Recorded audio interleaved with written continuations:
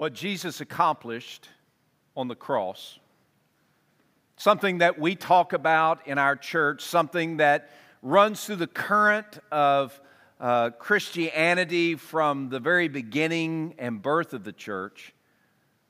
What Christ accomplished on the cross is literally what brings us together. It's literally what joins us together. What Christ accomplished on the cross is what makes us family. It's what creates power for living. It's what gives us intimacy with God.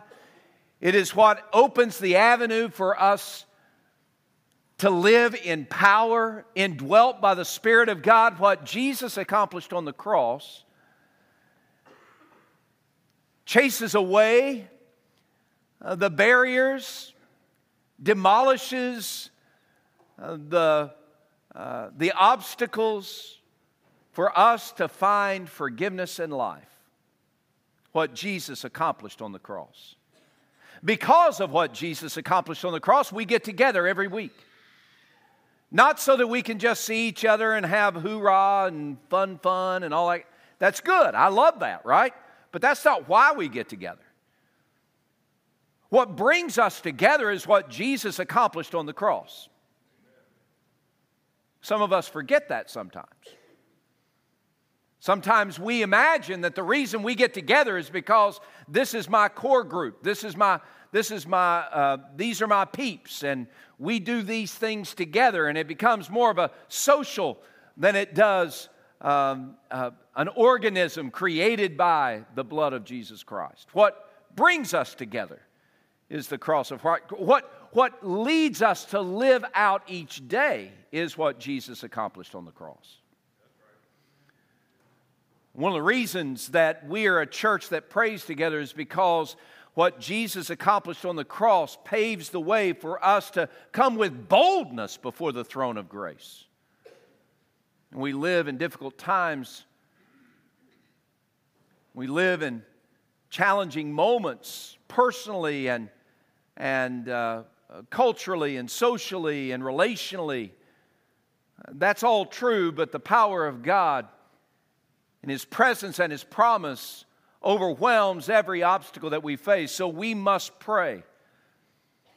As a people that prays together, this church commits at least 1 minute every day to pray at 1 o'clock for at least 1 minute for one thing. And this week I invite you to join me at 1 o'clock praying for at least 60 seconds. Lord, today I bring my griefs and my sorrows to you.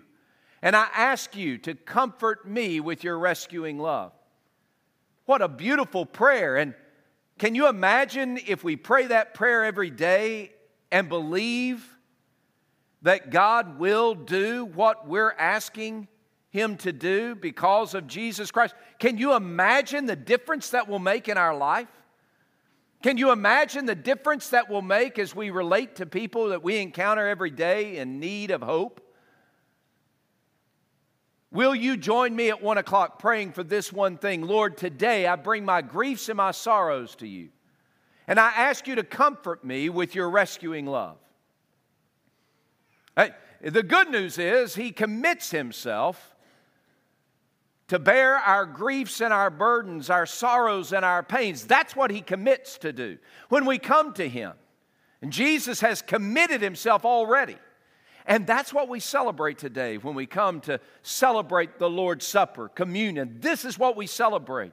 We celebrate a rescuing love that takes us away from the jaws of punishment and consequence of death because of our sin and brings us into God's family. That's what communion does. It is a time for us to reflect and remember. It's a time for us to consider that we're not here because of what we have done. But we are here only because of what Jesus has done for us. The good news that we celebrate today is that God cares about us, not at our best, but at our worst. My family, extended family, brothers and sisters-in-law and mom and dad, we have a group text and it's the Big Thomas Family Group text. I think that's what it's called. And we got a text yesterday. My nephew, his name's Simon. Simon was playing basketball, and he's in Oklahoma. He was playing basketball and broke his leg. And I'm not saying it right. It's more serious than just a broken leg. It's more than a fracture. They had to put pins and all that kind of stuff. But he broke it.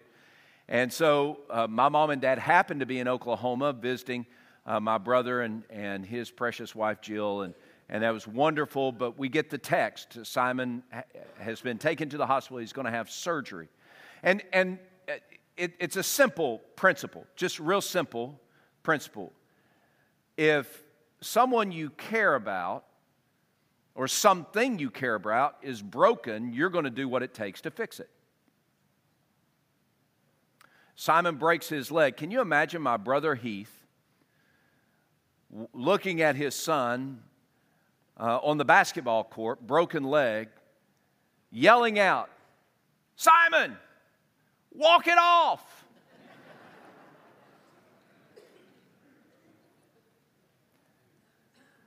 That would be, insensitive. It would be the opposite of loving, right? And the reality is that God looks at us in our brokenness, and He doesn't say, "Get up and walk it off." See, like a car whose engine has been cracked, like a pair of glasses whose lens has been shattered, like a tree whose rotting at its root. You and I have been broken, shattered, rotted by sin. Sin is the greatest enemy of humanity. The absolute single greatest enemy of humanity is sin, and we are responsible for it. Not some ineffable bad dude out there. I'm responsible for the sin that I have done. And the consequence of that sin is separation from God. And the result, the end result of that sin is punishment that is eternal. That's what sin does. That's what my sin did. But I know that sin is bad because I know how broken I am. And God looked down from the halls of heaven and He didn't say, "Eric, get up and walk it off." He knew I couldn't fix sin myself. He knew that I couldn't fix the brokenness of my life. God cares enough for sinners like you and me to fix what's broken. Isaiah chapter 53 is a vision that God gave the prophet Isaiah about the servant, Jesus, who was to come. At the end of chapter 52, this servant, Jesus, is the king who would come and set the broken world right. In Isaiah 53, beginning in verse 1, it's surprising how Jesus, the servant, Jesus, the king, would come and set a broken world right. Listen to the word of the Lord.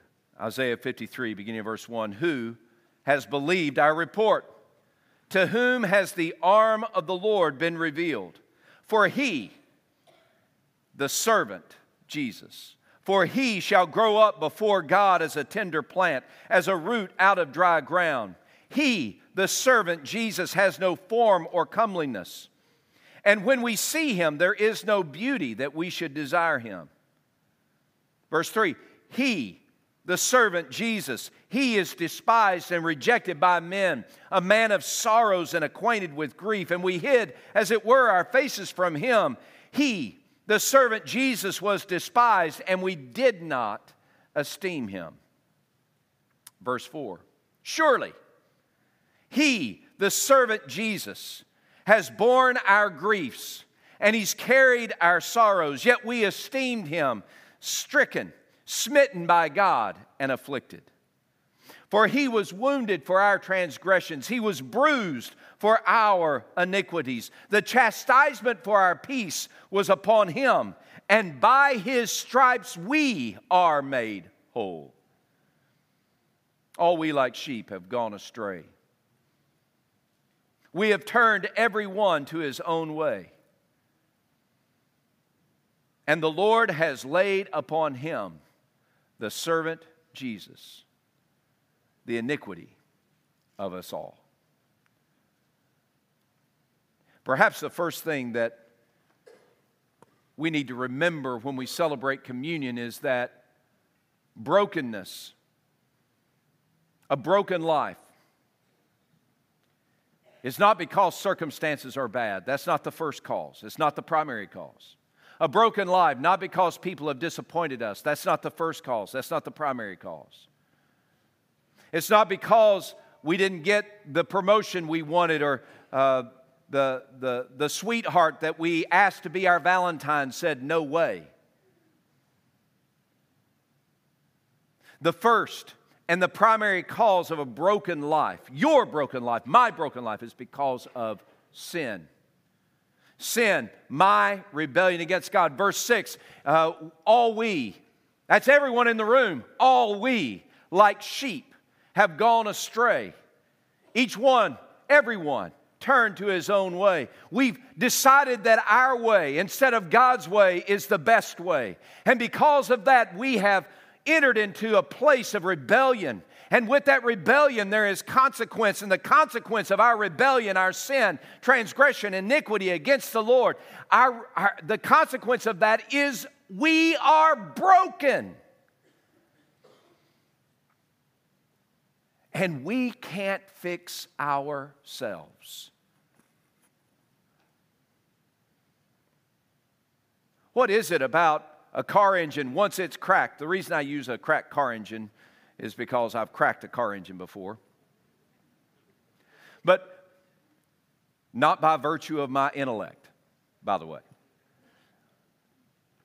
Is there anything within an engine that can fix itself once the block has been cracked? Is there anything, if my prescription glasses, these aren't prescription, but if my prescription glasses, if the lenses were shattered, is there anything within the glasses themselves that can fix that shattered lens? For a tree that has been rotted from the root and falls over, is there anything within the framework of that tree, once the root has been rotted, is there anything that tree can do to fix itself? Today, you and I, we live among a people that believe, yes, I know that there's something broken about me, but I can fix it myself. But it's a lie. It's not true. You can't. I can't. We can't. And we've all taken this diluted path of our way and said it's the best way and said God's way is irrelevant for me. And that's called sin. It's called transgression. It's called iniquity. And because of your iniquity, because of your rebellion, because of my sin, we're separated from God, and that's what breaks us. And there's no fixing us. We can't do it on our own. We try. We put a little religious Band-Aid on them. We put a little moral Band-Aid on them. We put a little bit of pleasure Band-Aid on it. We put a little intellect Band-Aid on it. We trade off philosophies because we find a philosophy that may make us feel a little bit better. Or we point our finger at everybody else and say, you're the blame for my brokenness. And do all these things when reality is we all are like sheep that have gone astray. We, everyone, has turned to his own way. This is my problem. And the fix for my problem doesn't come from me. The fix for your problem doesn't come from you. That's why it's so deceptive when you watch or listen to self-help gurus or popular TikToker influencers or Hallmark movies. You listen to them and you say, all I have to do is follow where my heart leads and yes, I'm fixed. But it's a lie. It'll never deliver what it promises. It might be fun entertainment for a moment, but it will not give you lasting wholeness. The only way to wholeness is from what God has provided through the person of Jesus Christ. Jesus, the servant, the king. And it doesn't look like Jesus is much of a king. In verses 1 through 3 of Isaiah 53, they say, who's believed this report? And is this the arm of the Lord?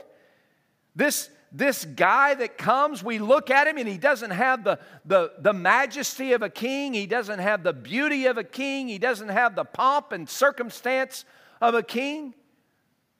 How can this be the arm of the Lord, the one who accomplishes God's purpose, who turns a broken world and makes it right? Is this the one? And certainly, when Jesus was ministering in Galilee,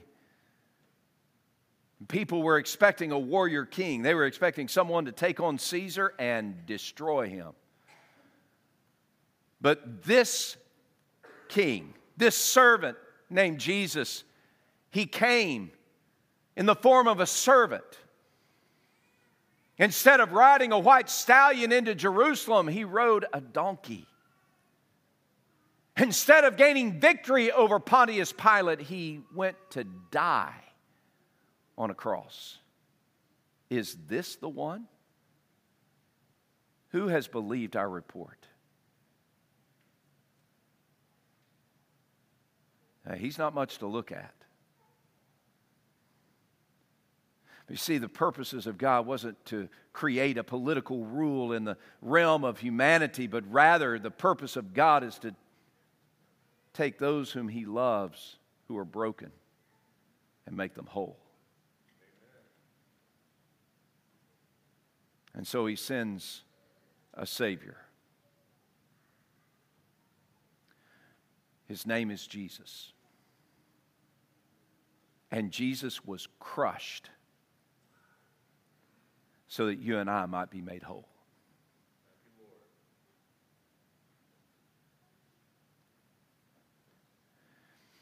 Verse 4, surely He has borne our griefs and lifted away our sorrows. Yet we have esteemed Him, counted Him, stricken, smitten by God, and afflicted. So Jesus came with this rescuing work to take our griefs and our sorrows, the pain and the suffering of our life, and to lift it up, placing it upon Himself and carrying it away. And He did that not about His own sufferings, not about His own pain. He did it for your pain and suffering. And when we looked at Jesus, according to verse 5, it says we saw Him and He seemed like He had been stricken, smitten by God, afflicted. 3 terms that describe punishment and discipline. Looking at Jesus, you see not a king who's sitting on a throne, but a criminal being punished by a holy God.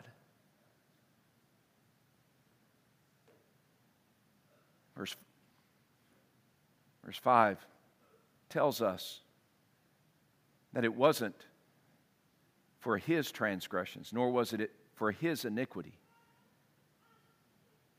that He took the punishment, but it was yours, your transgression, your iniquity.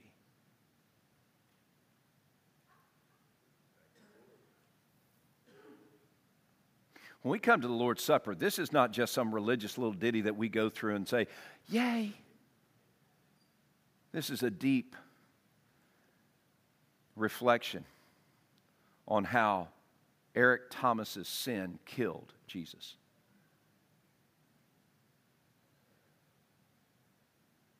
And how Jesus willingly even joyfully, determined that he would be killed for the sin of Eric Thomas.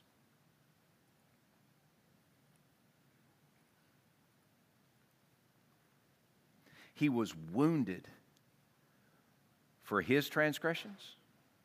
No, for yours and mine. He was bruised for his iniquities? No, for yours and mine. The chastisement, the punishment, the whipping that would bring peace to us was laid upon him. What would make me whole, have peace with God and others, that which would make me not broken anymore, that was put on Jesus, not me.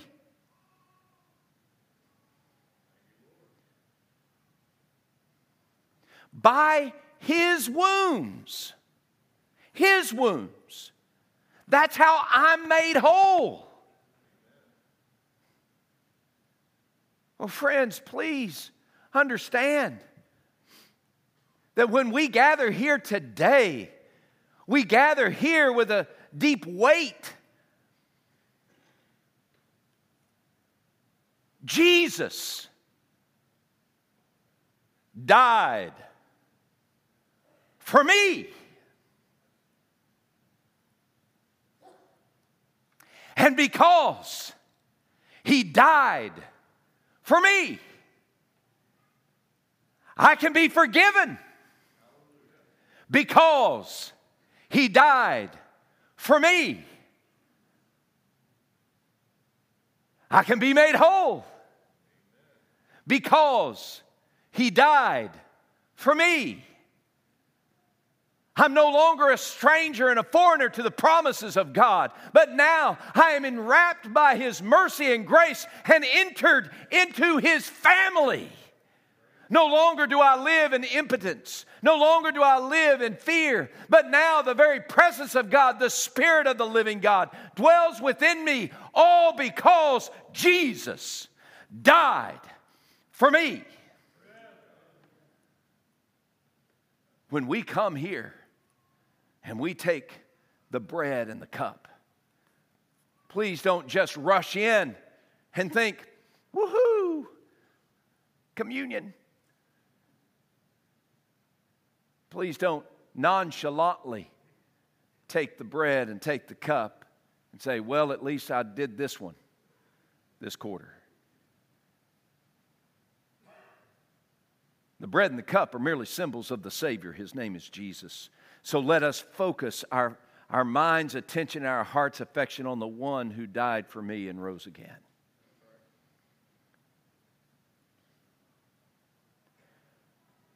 Because I was broken in my sin,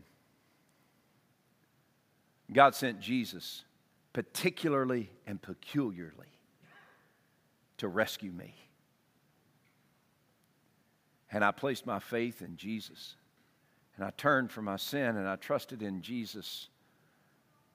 And in that moment, that wondrous transaction of God's grace, I once was broken, but now I've been made whole. And if that's the testimony of your life, then you understand what we're celebrating today. If that's the testimony of your life, then don't rush into communion, but rather reflect, feel the weight of what Jesus has done on your behalf.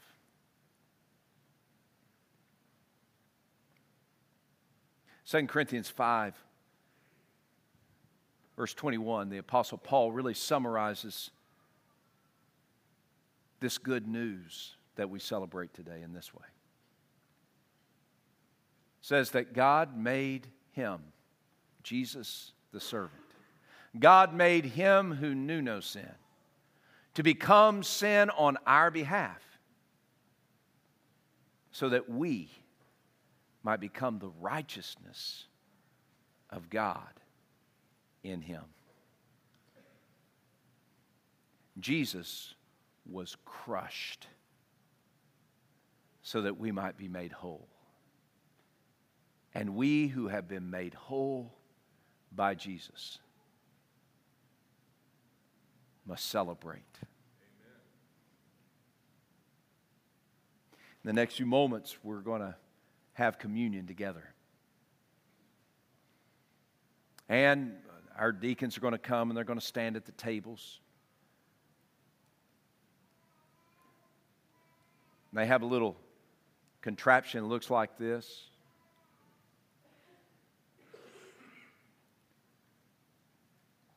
They're going to help you get here if you're a follower of Jesus and you're ready for communion. They're going to help you get here and take one of these contraptions. You take it back to your seat, and then we'll celebrate communion together as a family.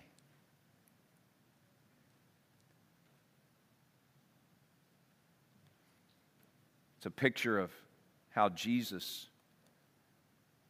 celebrated with his followers. Matthew chapter 26, beginning verse 26, it tells us on the night that Jesus was betrayed, he took the bread and he passed it among his disciples. And he lifted the bread and he said, "This is my body broken for you. Eat in remembrance of me." And then he passed the cup and he said, "This is the cup of the new covenant, my blood shed for many for the forgiveness of sin." This morning, if you're one of the many whose sins have been forgiven because you've placed your faith in Jesus, I invite you to the table. And as you come, remember, reflect, consider. I'm going to be reading some scripture as you come. Don't rush up here. Don't rush back. Let the Spirit of God pierce your heart once again. The magnificence of God's love that makes you whole. And the terror of Christ's sacrifice that made it happen. Would you bow your heads with me, please? Oh God in heaven, thank you so much for the glorious grace and the goodness that you have given to us in the person of Jesus Christ. I pray, oh God, that this morning we all might be captured again by the power and the significance of your great grace in sending Jesus to our rescue. I pray, oh Lord, that in these next few moments you might once again draw us to yourself and lead us to celebrate what you have accomplished through Jesus Christ our King. And now for all of us who have gathered here, my prayer is that we would see Jesus Christ, the servant, who is our King. And it's in the name of Jesus we pray. Amen. Deacons, would you come?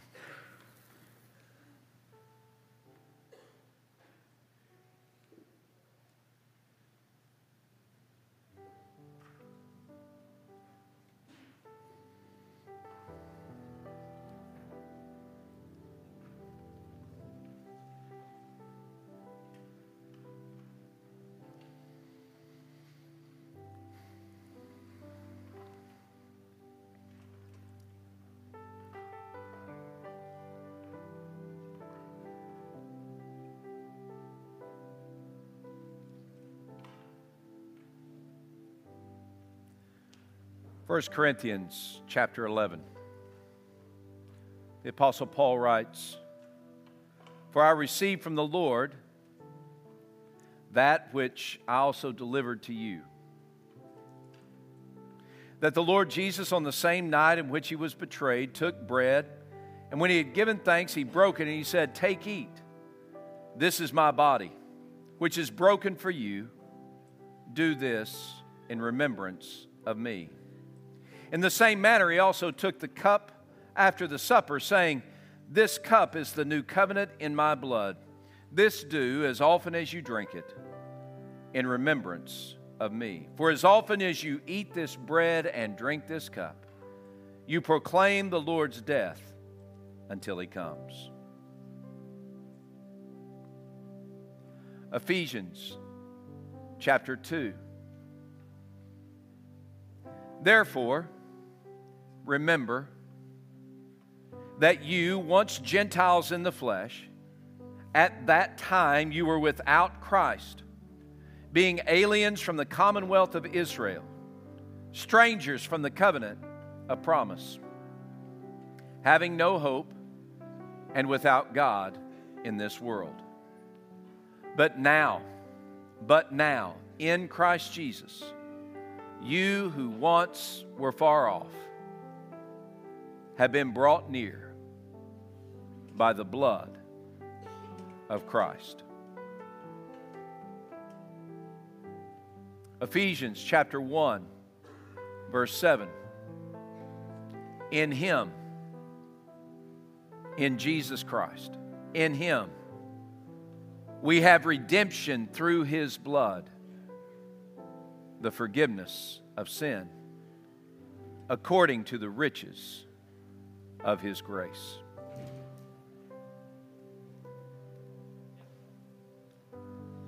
Romans chapter 5, beginning verse 6. For when we were still without strength, in due time, Christ died for the ungodly. For scarcely for a righteous man will one die, yet perhaps for a good man someone would even dare to die. But God demonstrates His love toward us, in that while we were yet sinners, Christ died for us. 1 John chapter 4, beginning in verse 9.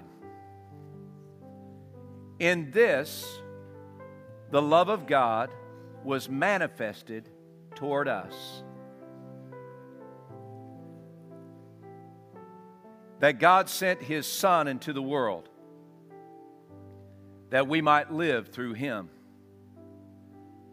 In this is love, not that we loved God, but that He loved us, and He sent His Son to be the payment price for our sins.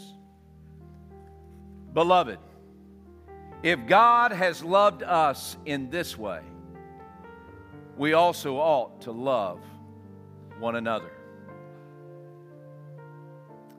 1 Peter chapter 3, verse 18.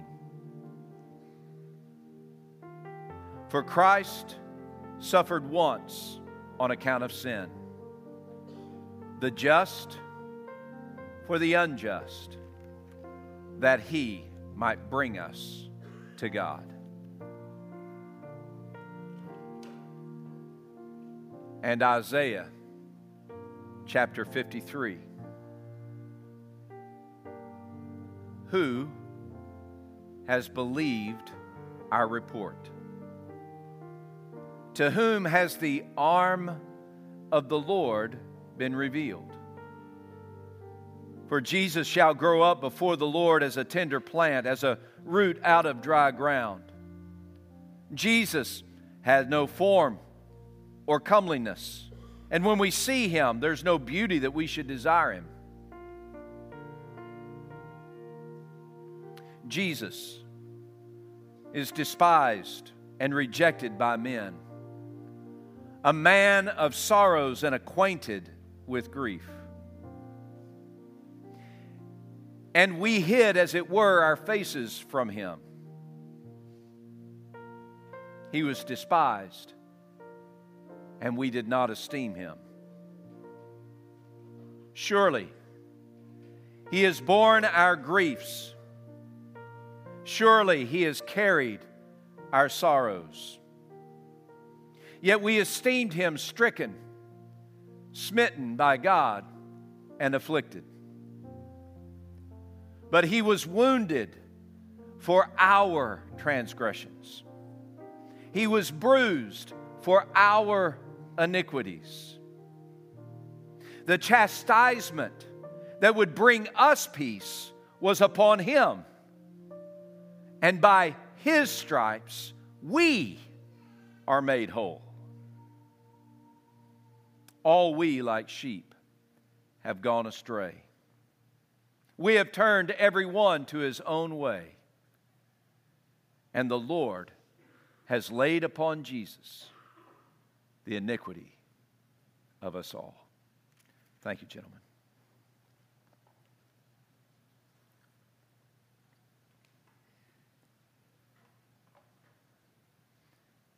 In this container, on one side you have a wafer, and on the opposite side you have a liquid, the cup.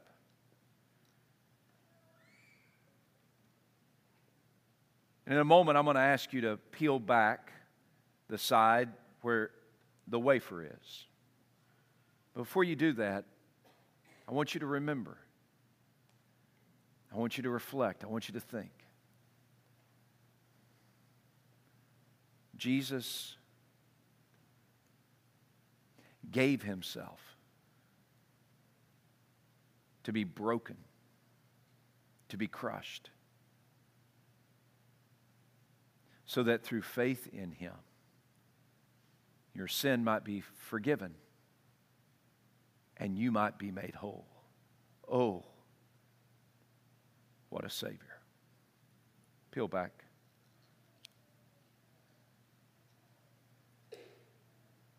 Put that wafer in your hand. A picture of Christ's body. He broke the bread and he passed it. And he said to his disciples, "This is my body, broken for you. Eat and remember."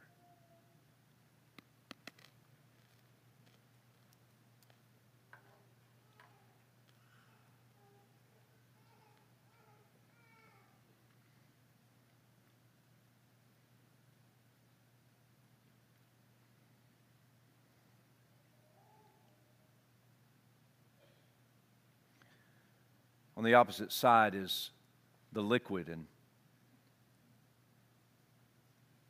before we peel that back, I just want you to remember and consider that Jesus knew that he was going to give his life. Before he was ever arrested in Jerusalem, he said in Mark 10:45 that he was the Son of Man who had come not to be served, but to serve, and to give his life as a ransom, a payment for sinners like you and me. Go ahead and peel back that portion.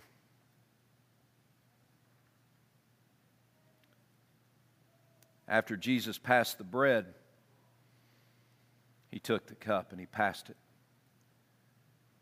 He said, "This is the cup of the new covenant, my blood, shed for many for the forgiveness of sin." Drink.